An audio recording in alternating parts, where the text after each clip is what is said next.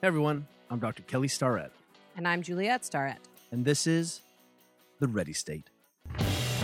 You got it. You better stop it. You got it. Hey guys, this week on The Ready State, we have Dr. Stacy Sims, who is an exercise physiologist and nutrition scientist and author of one of my favorite health and fitness books of all time called Roar, which is goes over the differences between men and women in sports and athletic performance and nutrition. Look, Stacy is a savage. If I could go back in time and make Stacy my older sister, I would.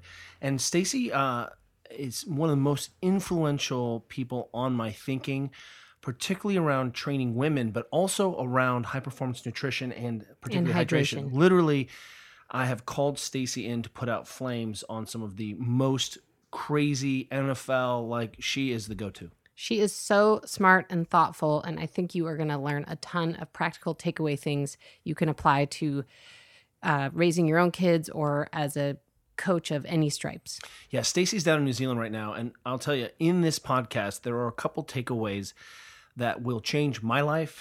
And if you happen to be working with young people, this one's for you, like them all. But particularly if you work with girls, there are some nuggets here that will change how you think about coaching young women. Enjoy. Stacy Sims, or should I say Dr. Stacy Sims, thank you so much for joining us again on The Ready State. We're so honored to have you here speaking to us about all things kids and kids' health related. It's exciting to talk to you guys again. Fantastic. Thanks for having me. You are in New Zealand. Tell us about right now where you are and sort of what your current brain iteration is. Like, what are you working on? So there's a couple of things I'm working on. The biggest thing that tends to be the undercurrent of people's issues with gut health and performance, be it, kids or adults, is low energy availability. So we're doing quite a bit of work at looking at different sports, from rugby sevens to the Olympic weightlifting, even through like the targeted adolescent kids coming through, just trying to make sure that everyone has enough calories coming in to support both health as well as performance.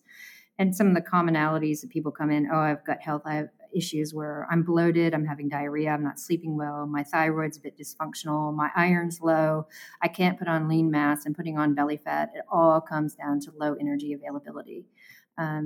And so like being able to have the whole picture of what's happening from a physiological standpoint and collaborating with my friend who does all the sociocultural aspects. So being able to understand where people are coming from with regards to food choices and habits, and then looking from, the hard science, bench science of what the metabolic markers are, and intervening with nutrient timing or overall calorie intake is changing people's performance and health in leaps and bounds.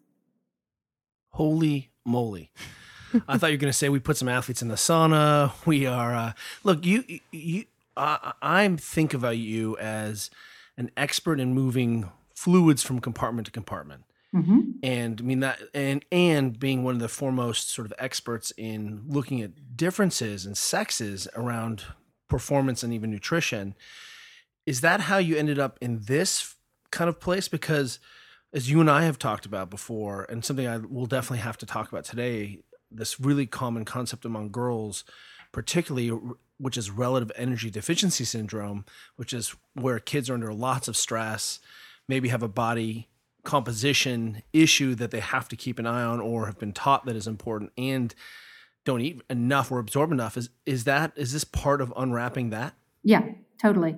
Because leading up to it, I did all of the fluid stuff and sex differences in fluid balance and how oral contraceptive pills affect all of that. And that's still there. And I have some students working on a couple of different projects, even things from like adolescent needs for protein intake all the way through postmenopausal women.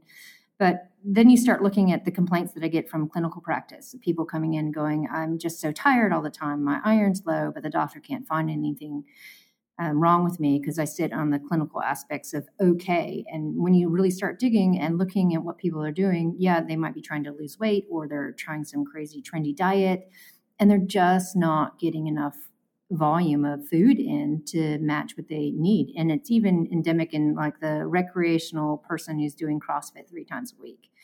and they're not improving and they're putting body fat on and stuff. So when you start looking closely at the details and some of the advice that's out there, it's still very template, mainstream. Everyone should do X, Y, Z. And that's not the case. It's like you have to look at the sporting history, dig into like what else are people doing. And I'm getting a lot of parents contacting me for their kids who are running cross country or on the junior squad for track. And what the kids are only focused on is what their primary sport is. But then you start understanding that they're playing lacrosse or basketball during lunch hours, or they forget to eat, or so it all contributes to this big myriad of let's tease it out and make it a little bit more individualistic to keep people's health and performance up. Man, there's a lot to unpackage there. Recently, I have been working alongside a lot of high school coaches, trying to support the adolescent teams that I'm seeing.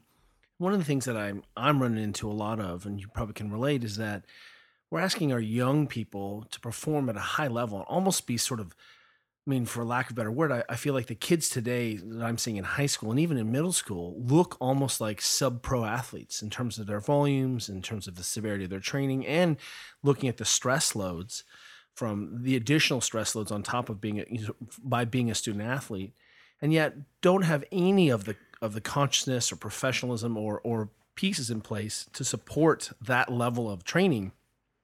Yeah. Then we're seeing just normal accidents happen, the injuries, the soft tissue. We talk about kids. I mean, just the pain that they're experiencing. We want to make sure that we're starting to, we have you on the line here to really talk about what we're getting right and what we're getting wrong as parents, particularly, or as youth coaches. But what I hear from you is that, man, there are some complexities in the human system, but we're making some basic errors around nutrition and nutritional support around those kids. Am I hearing you right? Yeah, exactly. And a lot of it stems to education.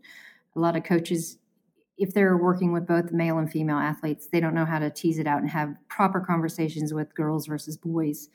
They're also very driven to make their athletes successful, maybe not looking specifically at training loads and then just telling the kids to drink chocolate milk. Or they see a scrawny kid who wants to play football and they're like, you need to gain weight, but they don't tell them actually what they mean by gaining weight. Because a kid will hear, oh, I need to gain weight. So they'll just eat and eat and eat, put weight on, or maybe not, but it's not functional mass. It's not lean mass. And so the parents hear the coach say they need to gain weight for a particular position or to challenge a position, and the parents then become after the kids, oh, you need to eat. Your coach says you need to eat, but there's no education behind it. So hopefully part of this podcast and the goal is to put some steps in for both coaches and parents to be able to guide their kids through this and putting some of the complexities of teasing out what happens with puberty as well, because that becomes a whole other myriad of both, the psychological component of having a downturn with performance and how do you fuel for the growing metabolic system and the offshoot of hormones coming into play. And before Juliet answers her next question, the fact that kids love to eat really bitter greens. Yeah, they do. I can't get my kids to put down the cod liver oil. I'm like, put it down. You've had too much cod liver oil. Right. So, I mean, there are some real battles here. And, looking around, we live up in Northern California, but looking around, I would have to give most of the kids that I see really failing grades in terms of eating actual food. Yeah, for sure. And a lot of it comes from, the marketing and how we have an overabundance of cheap calories and they're engineered to taste good. So then you crave the fat and the sugar and that's what you go after. And the marketing aspects of kids and product placement, all of it has a subliminal aspects which drive kids not to want to try what real food is. Yeah, it's there's a lot to unpack here. I wanted to go back to what you said about girls versus boys and just let our listeners know, if they don't, that one of my favorite health and fitness related books of all time was written by you. And it's called Roar: How to Match Your Food and Fitness to Your Unique Female Physiology for Optimum Performance, Great Health, and a Strong, Lean Body for Life. And I was so shocked when it came out that you were the first person to actually ever talk about sports differences between men and women, or boys and girls in this case. And I just loved it and ate it up. So first of all, thank you for that again. And if I can turn it back to kids, if we're speaking to parents who have kids who are in athletics and trying to do the right thing around their nutrition, and or youth coaches, what are sort of the top things that you hope people know or learn after listening to this about how to approach girls and boys differently here, both from a nutrition and a training standpoint? Yeah, so prior to puberty, boys and girls are very similar. They don't have the exposure or the high level exposure of testosterone in boys. And wait a minute. This is important, but boys and girls are not the same, Stacey. I mean, if you actually been around boys, they're just maniacs. Okay. I'm talking from a physiological standpoint. Psychological, forget it. I don't know. I think most days I'll trade my daughter for a son, but then I see my sister's kids. I'm like, oh, maybe not. So yeah, completely different. But from a physiological standpoint, they're very similar. And then when puberty hits, there's this huge change. So up to puberty, girls and boys, from a sociocultural standpoint, the boys think that they can beat the girls. And even at my daughter's school, the boys will be like, we can beat the girls in soccer at lunchtime, and so I'll challenge the girls. I'm like, you have to beat the boys. And they'll go out and they'll beat the boys, and the boys will get all upset. And it's like, well, right now they can, but in about 7 or 8 years, that's not going to be the case, because when puberty hits, boys lean up, they get stronger, taller, bone density comes into play where they're stronger, and it has to do with the testosterone exposure. So having protein and building bone mass and all that comes super important. But when the girls go through puberty and you have the upsurgence of estrogen, progesterone, the onset of the menstrual cycle, their bodies change in a way that they can't really relate to. Their hips widen. They start putting on belly fat. They slow down. They're not quite in a proprioceptive place where they can do speed and movement that they're used to. And there's a downturn of performance for about a year as the body gets used to and understands what's happening with these hormone perturbations. And that is a key point where kids will start to go, well, I'm not doing well in my sport, I'm going to drop out. So parents understand that it's just a temporary blip, and support your daughter by encouraging the movement, encouraging the physical activity, and saying, this is just a temporary thing. You can still work on aerobic capacity and building muscle and getting strong, and working a little bit more on the plyo work so that the time and space and proprioception all come into play in the new body movements. Then that sets the girl up for more success later in life, instead of what's really common for me to hear is girls who get their period and they're synchronized swimmers or runners.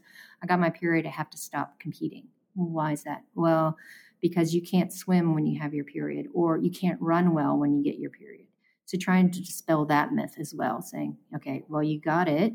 It's going to be irregular for the first 6 or 7 months, and then your body's going to fall in the sink. So let's work for the next 6 or 7 months to improve lean mass, get you to change up your training a bit so that you're understanding how your wider hips are allowing you to run, and really work with those kind of changes.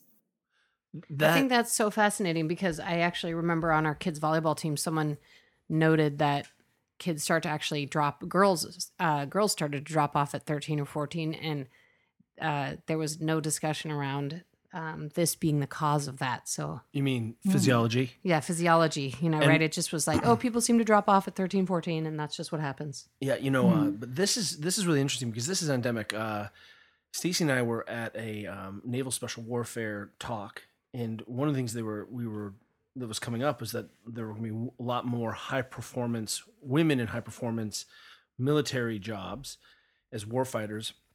And Stacy was saying, and I really appreciate this, you said, if you can't say the word period, you have a problem in your high performance environment. And if you're not acknowledging this, then you are neglecting 50% of the population, and you're actually not really a coach. And let me ask you then, as the follow-on, because I really appreciate this, because this is going to hear, so many people are going to hear this alone, this one piece around their daughters, starting menstruation. And also, could I interrupt really quick? And youth coaches too. I mean, if they know that this is happening in yeah. this time of girls' lives, that it's a time that they need extra support in sticking with their sport. Yeah, yeah. Well, if the psychology, I'm talking about the stress. No, I'm just kidding. But the other piece around this is are there some nutritional pieces that I should be thinking about as my girls age up? Are there things that I can do besides some of the obviouses, which seems like on the basis is that, boy, kids really should, we got to get more veggies in our kids. We've got to get good fats in our kids. We've got to get lean proteins in our kids. We've got to get them actually eat enough, right?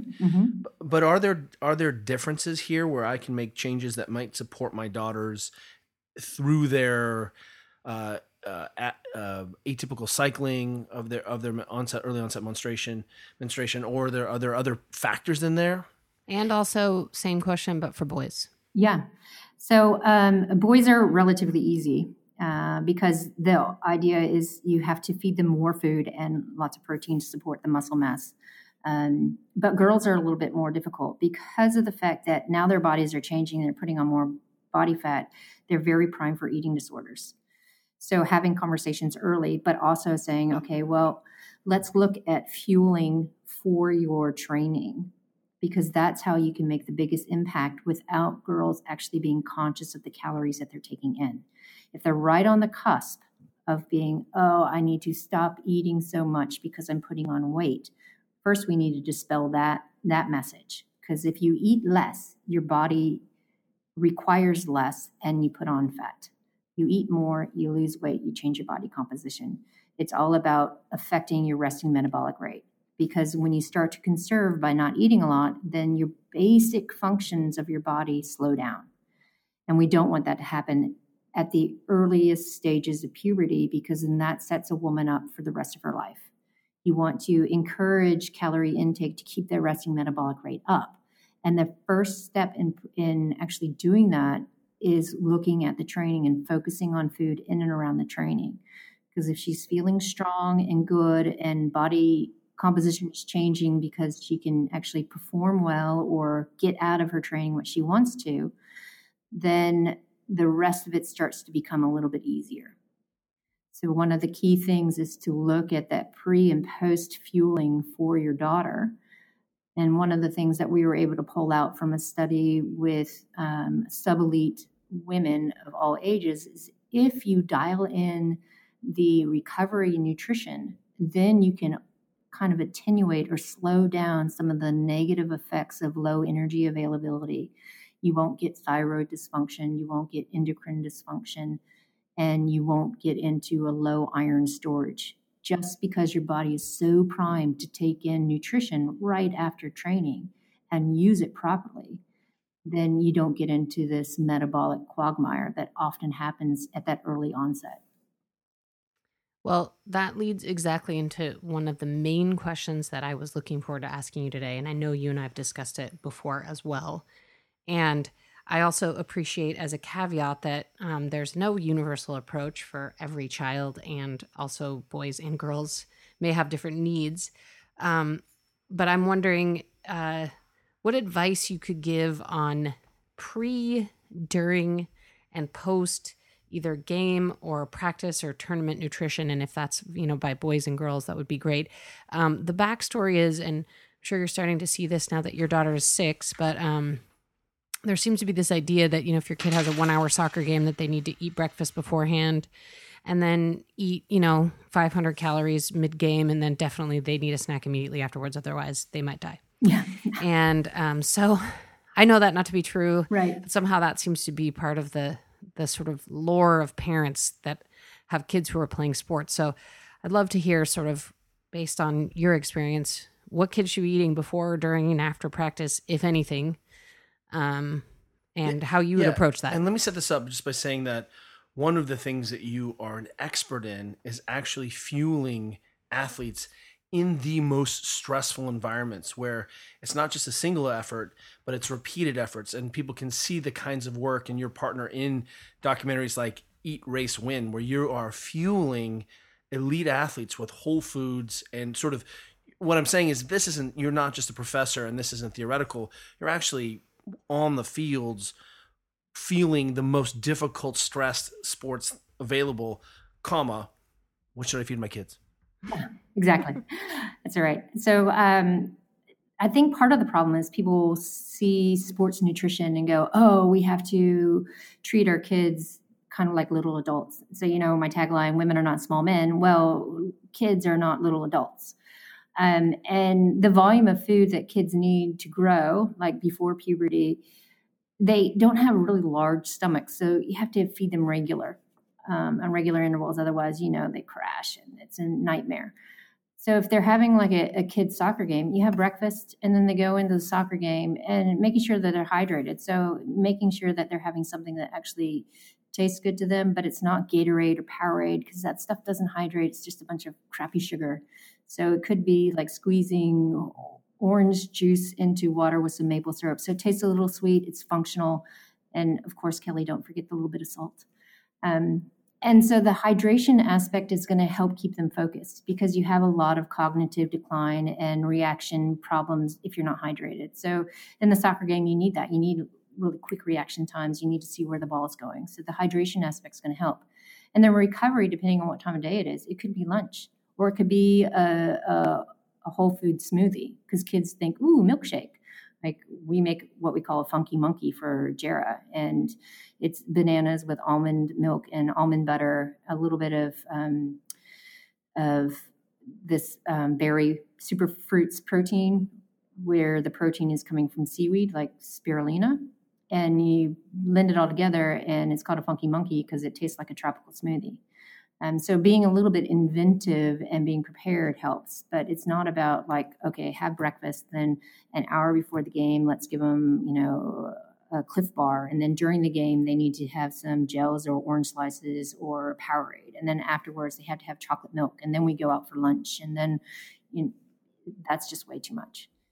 Well, I really appreciate that. And I have to go back actually for a second because as you were talking, I was remembering Kelly saying, based on conversations with you that, if you're a youth coach who coaches girls and you don't know when they're having their period, then you're not going to be a great youth coach. Well, I don't know if I said youth coach, but definitely I was talking about coach.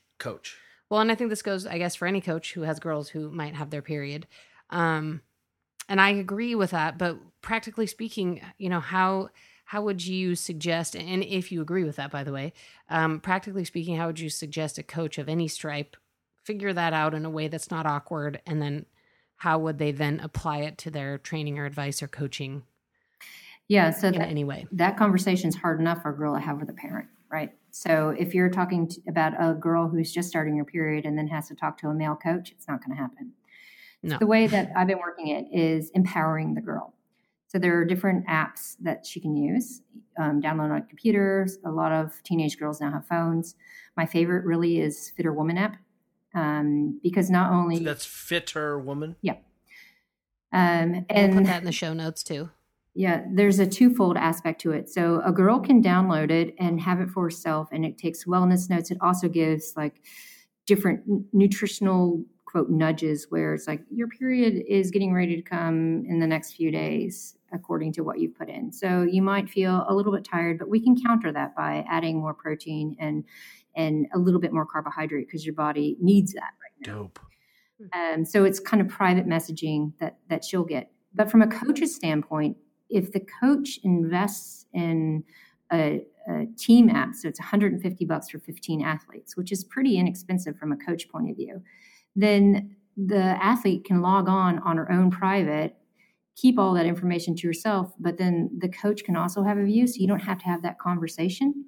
So it becomes more of a kind of an understanding that they're both doing this, but the direct wording isn't there.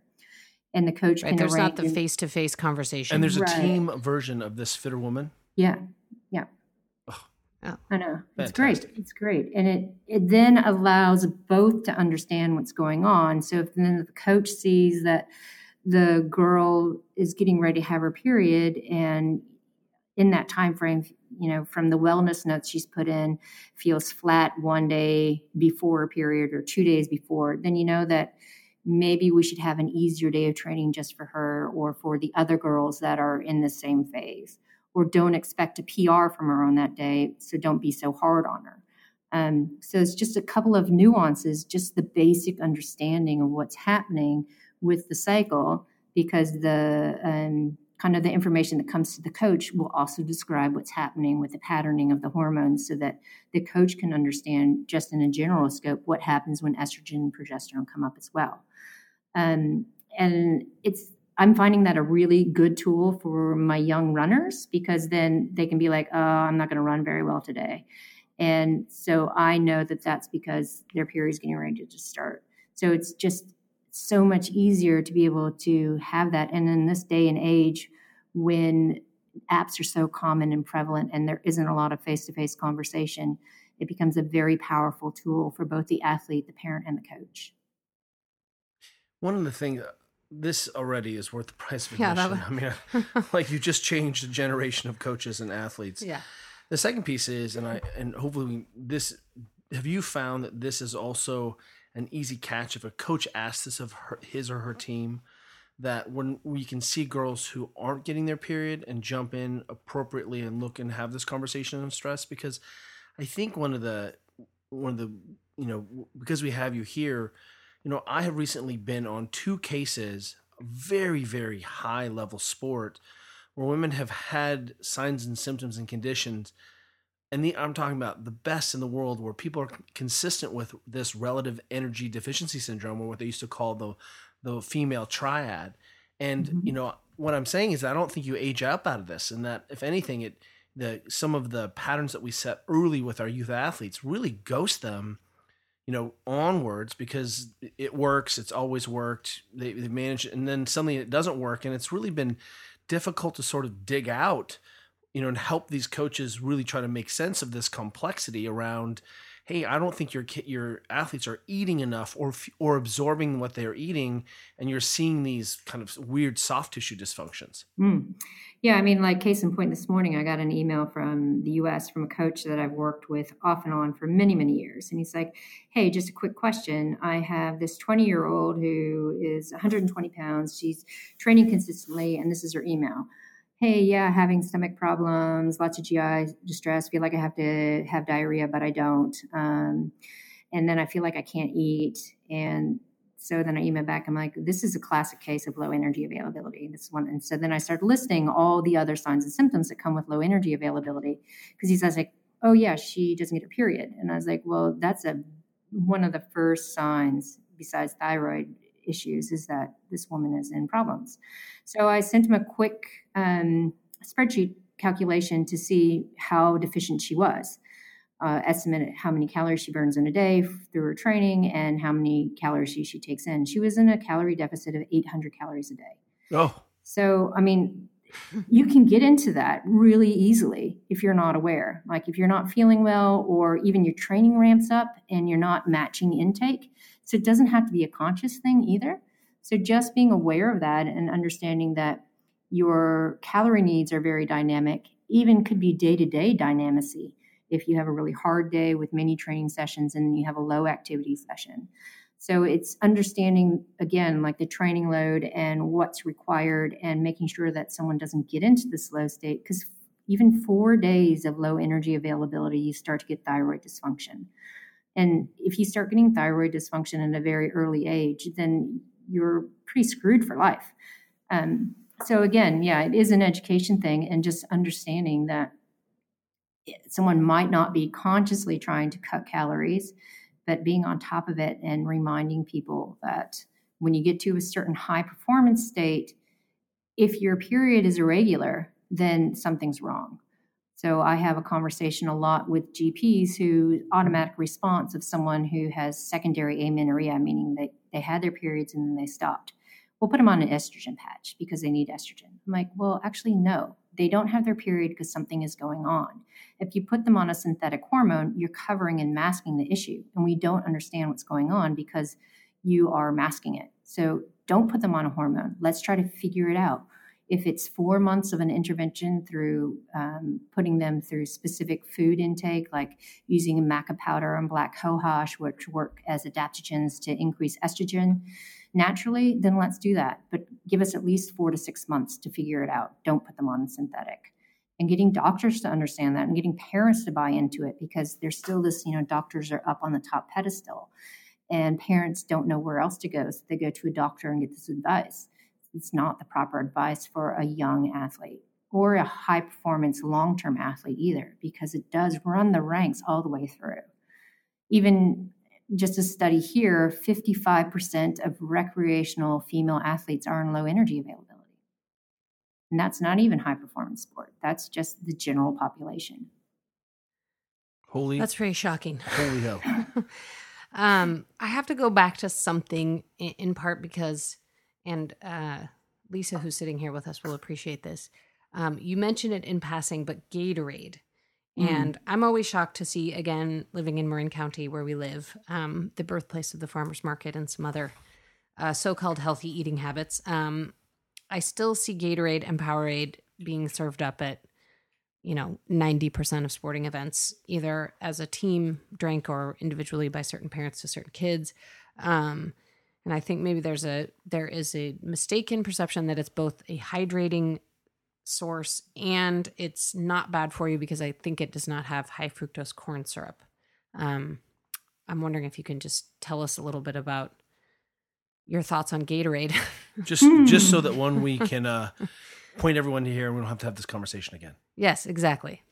Okay, so there's two aspects. This is selfish, actually.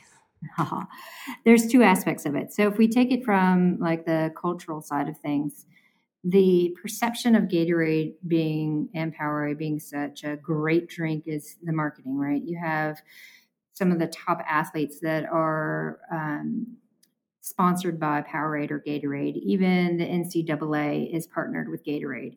It doesn't mean that the athletes drink it. It just means that Gatorade has the rights to put their stuff on everything. And people gaff the Gatorade bottles with other stuff that actually works. And what I mean by actually works is when you look at the formulations of the Gatorades and the Powerades and the other typical sports drink, they're too high in carbohydrate to actually hydrate. What happens with that higher concentration is it'll go into your small intestines and increase the pressure, we call the osmotic pressure. And your body's response to increased pressure in these compartments is to dump water. So you're effectively dehydrating yourself when you drink these typical sports drinks. There's not enough sodium and electrolytes in them to counter some of that either. So you're diluting everything and putting it all into the small intestines, and the ramifications of that is effective dehydration, bloating, GI distress. And then as you exercise for longer periods of time, it becomes very cloyy and sweet, so you don't want to drink, which promotes even more dehydration. If you're looking to hydrate, you want something that has 3 to 4 grams of carbohydrate per 100 mils. So if I translate that back to the U.S., you're looking at maybe 6 grams of carb per 8 ounces. And that would be the top end max. And you want a little bit of sodium because you need some sodium to help pull that fluid across. So yeah, when I see kids drinking Gatorade, I'm like, what are you doing? You're feeding your kids sugar water. But not only that, look at the color. Like what thing in nature is identified by the color? I'll have the red Gatorade. I'll have the blue Gatorade. You don't order real food by the color of it, unless it's blueberries, and that's in the blueberry word, right? So if I'm trying to sabotage the other team, I should continue to deliver Gatorade to the other team. Is that what you're saying? Deliver Gatorade and gels, and then they'll be on the sideline or in the bathroom with diarrhea and stomach cramps. Perfect. Oh, it's the best. And I just want to point people back to you've written a lot about this. Your wonderful book, Roar, is a great resource on this, and just showing and really, is Eat Race Win? Is it on Netflix right now? Where's that? Amazon Prime. It's on Amazon. And if you are interested in looking at the functional application of really high-end sports nutrition, there's the series is short and very bingeable about your work with your partner in the Tour de France. And it's a good example of, wow, like there's people are actually eating food. Yeah. Yeah, and just to let our listeners know, there's also a cookbook called Eat, Race, Win. Both the documentary and the cookbook we can put in the show notes as well. Oh, thanks. Juliet and I just rode the Grand Fondo, the medium route, and I'm happy to say I only ate snacks that were based on food, and not that much actually. It's pretty amazing that you just need to eat some, and it's very reasonable. And watching people choke down these sugar drinks and stuff, it's actually a little bit shocking still. I know, it's endemic, and people think that they have to have 90 grams of carbohydrate per hour in endurance, and it's not true. Not true at all. Unless you are one of the 13 highly trained male triathletes that the study was done on, you're going to end up slowing down and having stomach problems. It's amazing what that happens. It's amazing. I'm always amazed because it's just such not part of our universe when I see how common it is out there. I'm shocked. We've done a lot of talking about girls, and I don't want to leave out the people with boys. And you did mention early on in the episode, you get calls from parents who need advice on a boy trying to gain weight. And again, I realize it's not the same prescription for every child based on what sport they're doing, but are there some, universal pieces of advice for parents with boys who are trying to put on mass? Yeah. So in the past 10 years, there's been this really interesting upsurgence with body dysmorphia in boys and men. For the fact that if you look at like the 80s and 90s, WWF, they're very rotund, big, kind of almost sumo wrestler type icons. And now it's changed to being super lean and buff and strong. And that is what a lot of the power sports and like football type coaches and stuff will actually push to have their kids look like, because they think that being lean and powerful also means that they're going to be good on the field. So when you have a boy and you can kind of understand where they came from, like what did they play with as action figures when they were a kid, because that also has an influence. But one of the things besides just encouraging good food intake and protein intake is they fall into low energy availability really easily as well. There's this huge increase in boys and young adults, young male adults who are having low testosterone and stress fractures because, again, they're not eating enough, or they're only eating really high protein diets and not getting enough carbohydrate in to support the growth and development of just their functional organs. So if you are concerned for your boy and looking at whatever sport they're in, again, it's supporting lean mass and bone development as well as their endocrine system. So you need good whack of protein and carbohydrate. But also making sure that they don't follow into the whole low energy availability. Just like I was discussing with the girls, focus first on the training and the aspects of food intake in and around the training, because then that's going to help them understand that if I don't eat enough, I'm not going to feel well and I'm going to be flat, and that's not what I want out of this. Do you think, as general, are there good guidelines around fueling, just general food, for boys and girls who are obviously growing and potentially even in sports or not in sports? I mean, it's interesting. One of your friends who've you introduced to me and who've become my good friend, Nick Gill, is a little bit shocked sometimes around the United States when we're having these conversations around food, because maybe New Zealand has a different approach where we're seeing kids eat a lot more whole foods, but pizza, crap. I think it's difficult for parents to wrap their heads around what is a good meal and how should I be feeding my kids. Do you have good recommendations or guidelines? I mean, it feels common sense, but it always bears repeating, because I see parents making this error all the time, especially when I see girls exercising. And if I could just say, since you are the mother of a 6-year-old daughter, I think you could maybe even answer this question by giving us a snapshot into how you feed your own kid. Yeah, but this kid is a ninja. Yeah, wow. Well, New Zealand is not different from the States. The thing about Gilly and myself and most of us here, we sit in the Adams Center of High Performance, and we're surrounded by elite high-performing athletes who have dietitians, performance dietitians who tell them how to eat. You have a professional chef that cooks for them during their training camps.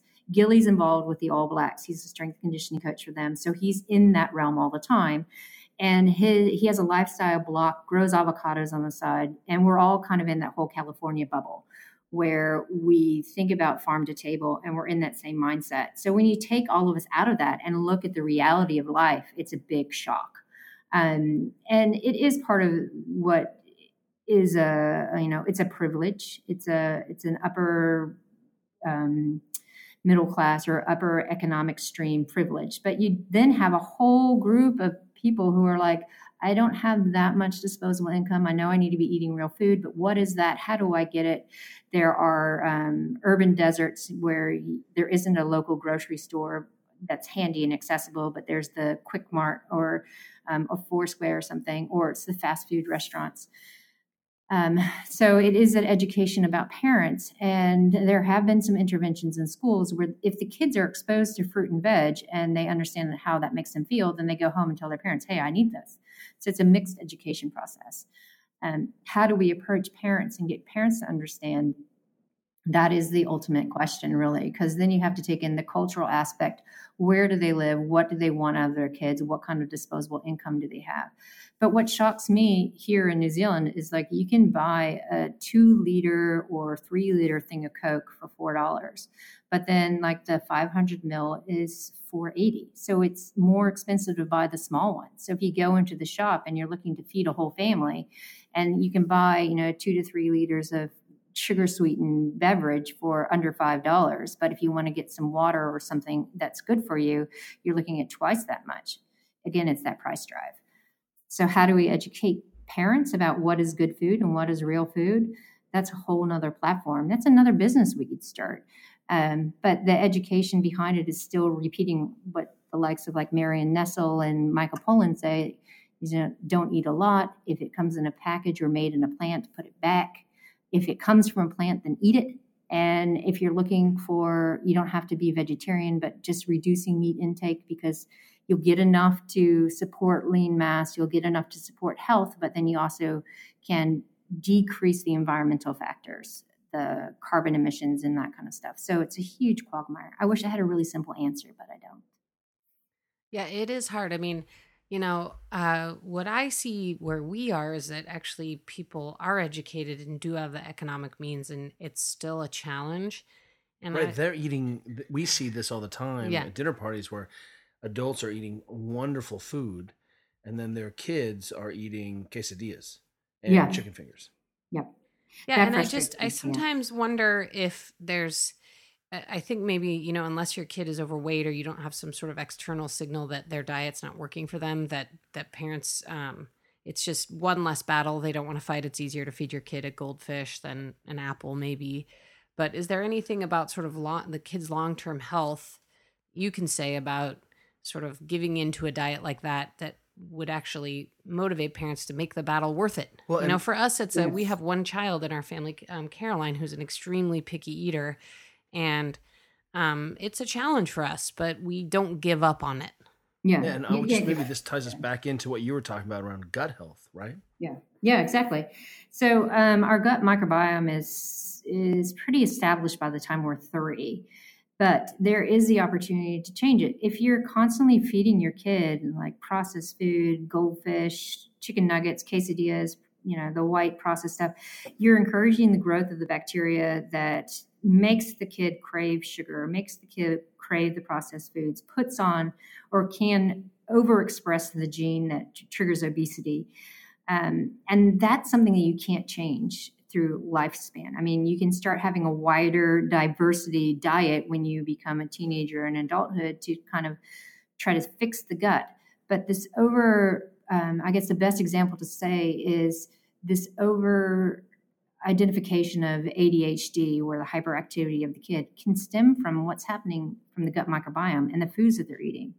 I tried to do the best with my kid, and my husband is like, let her have this. I'm like, no treats every day. Like, so I'm a little bit hard, but I still have to give and take. And there was this one where she had these organic little, like Cheez-It things.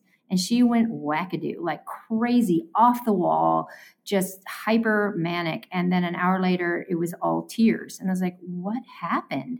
she was having these organic cheese things, and it must have been the organic cheese things because she wasn't used to that kind of stuff and made her crazy. So if you're looking at your kid and they're having all these like episodes of ups and downs, it's not because they're a kid and they have tired spells. It's you want to moderate the energy and build a good gut microbiome so that energy levels are even and they're not so like up and down. And I mean, I see it too. You go out and you're eating well, you're eating salads, and the kid is getting the kids menu. And you look at the kids menu here in particular, there's always 3 things. It's like chicken nuggets, white quesadilla, hamburger with French fries. Like none of that is. And here, and plus macaroni and cheese. Yeah, they don't have that here. But it's like, why would I feed my kid that? And then flying. We do a lot of flying, being at the bottom of the world. And you order a kid's menu because you're like, oh, maybe smaller portions. Oh, no. It is something like white pancakes with maple syrup and sugared yogurt with the juice. It's like, why would I feed my kid that?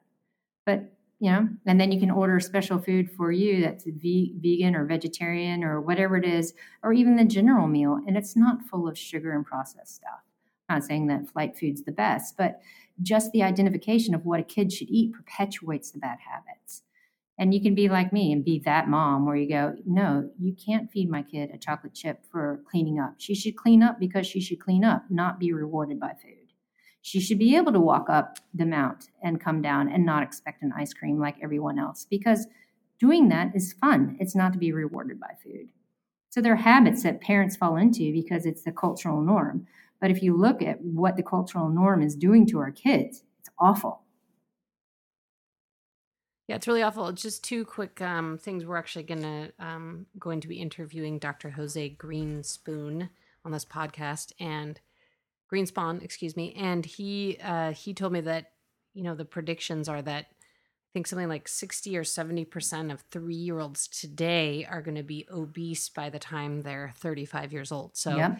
The outlook is not good. And I agree with you about the kids menu. It's always such a stark contrast when we travel in Europe, because there they don't have a kids menu. You just order off the menu, and then if you have a kid with you, they ask if you would like a half portion and charge you half the price and bring you half the food that's from the regular menu, and that's so refreshing. Yeah, it's such a different thing. Anyway, go ahead. I just say, I people hear this and it is a constant battle. Is it too late? Is there ever? I mean, if I'm an adult and I hear some of these things, I'm like, holy crap! Can I begin to reprogram my kids or have this conversation with my kids? Is it going to help? I mean, is there ever we hit a tipping point, or can I begin these conversations now and start to improve my kids' diet just by trying to get them to eat another vegetable during the day? It's never too late to start change. Never too late to start change. But I think one of the problems that parents who are super motivated to help their kids do is they change everything all at once. So if you are going to remove sugar or try to reduce sugar intake, you can't do it all at once, because it's about a 3-week thing where the gut is going to make them crave sugar and be a nightmare. So it's slow implementation of change, substituting out a packaged good for real food. Forget the fruit sticks and the fruit roll-ups. Give them some fresh strawberries or give them an apple, because that tastes so much better. And like I've said before, we are not as smart as nature. As soon as you start engineering food, you're taking away so many of the cofactors that nature has put in to make things like fructose not harmful, that when you start ingesting all this fructose and fruit roll-up type stuff, you're doing a lot of harm to your body. So real food is the way to go, because it was grown for a purpose. It feeds us for a purpose, and it's the way that we should be eating. So small little changes, it's going to help that kid. I played a lot of soccer in Europe as a kid, and I remember eating a lot of orange slices. Yeah, I know. That's all we ate. Is the only food I ever saw at a sporting event as a kid was an orange slice. 2 orange slices.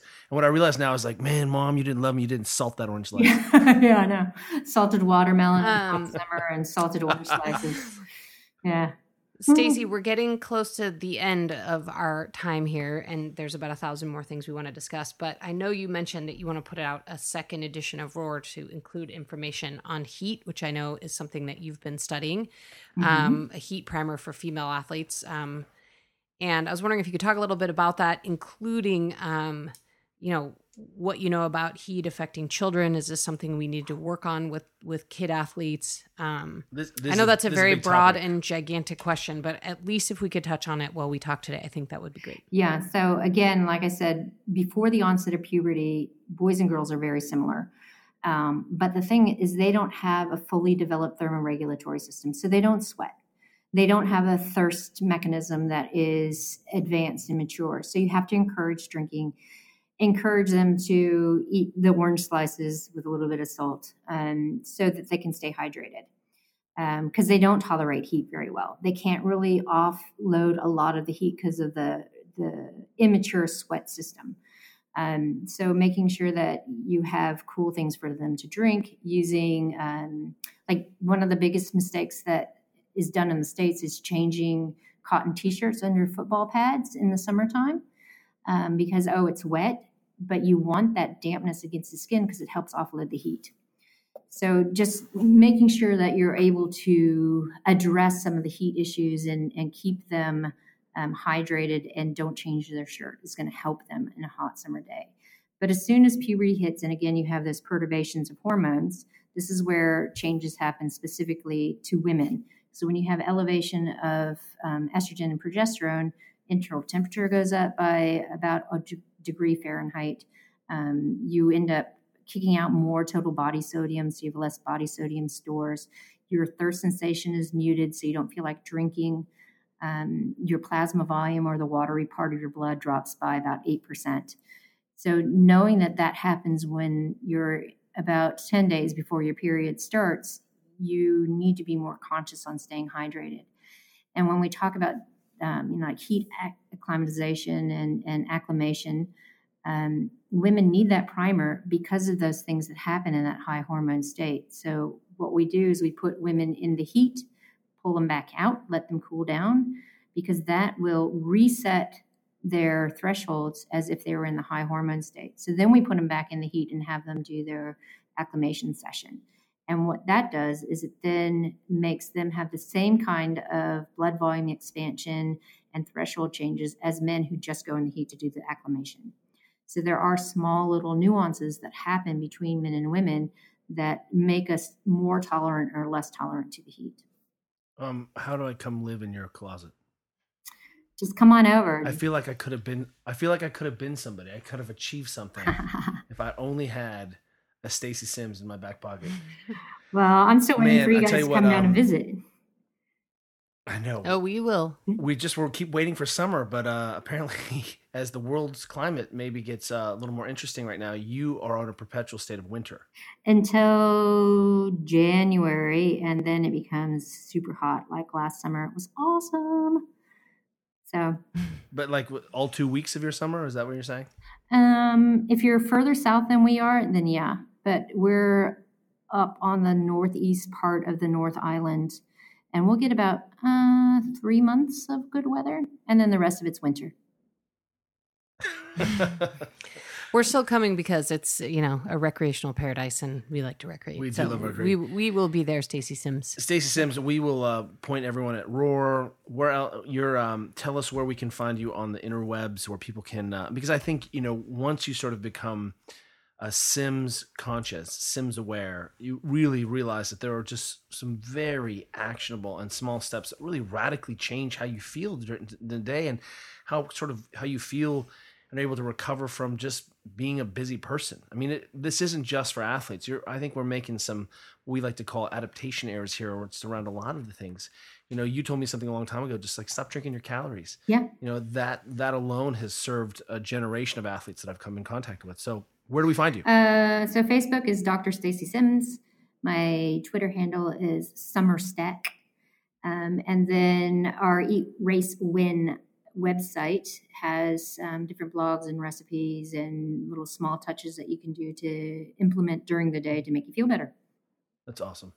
Well, thank you so much. We will include all that in the show notes. And I just want to say thank you for taking the time and sharing all this amazing knowledge with us. And more importantly, maybe I'm not going to mess up with my daughters as badly as I would have without you without in our having lives. this conversation. So thank you so much, Stacey. You're welcome.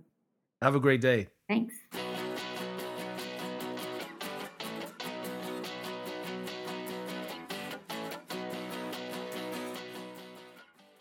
Thank you for listening to The Ready State. If you like what you're hearing, check out all of our episodes here or at mobilitywod.com. The Ready State is the podcast of mobilitywod.com, where we've assembled the world's most comprehensive database of guided movement, mechanics, and mobility videos, all with the goal to help improve performance and eliminate pain. Each motivated by the simple idea that all human beings should be able to perform basic maintenance on themselves. We're also on Facebook, Twitter, and Instagram under MobilityWOD. That's WOD, as in workout of the day. Till next time, cheers, everyone. You got it. You better stop it. Ooh. You got it. You got it. Kelly Starrett is a New York Times bestselling author of Becoming a Supple Leopard and Ready to Run. He's a coach, a physical therapist, an athlete, and an innovator who works with elite athletes as well as everyday people who just want to be healthier and happier in their lives. Juliette Starrett is a co-founder and CEO of both San Francisco CrossFit and MobilityWOD, co-founder of StandUpKids.org, a writer, an entrepreneur, and a world champion athlete. Our theme music was provided by Rogue Wave. You got it. You better stop it.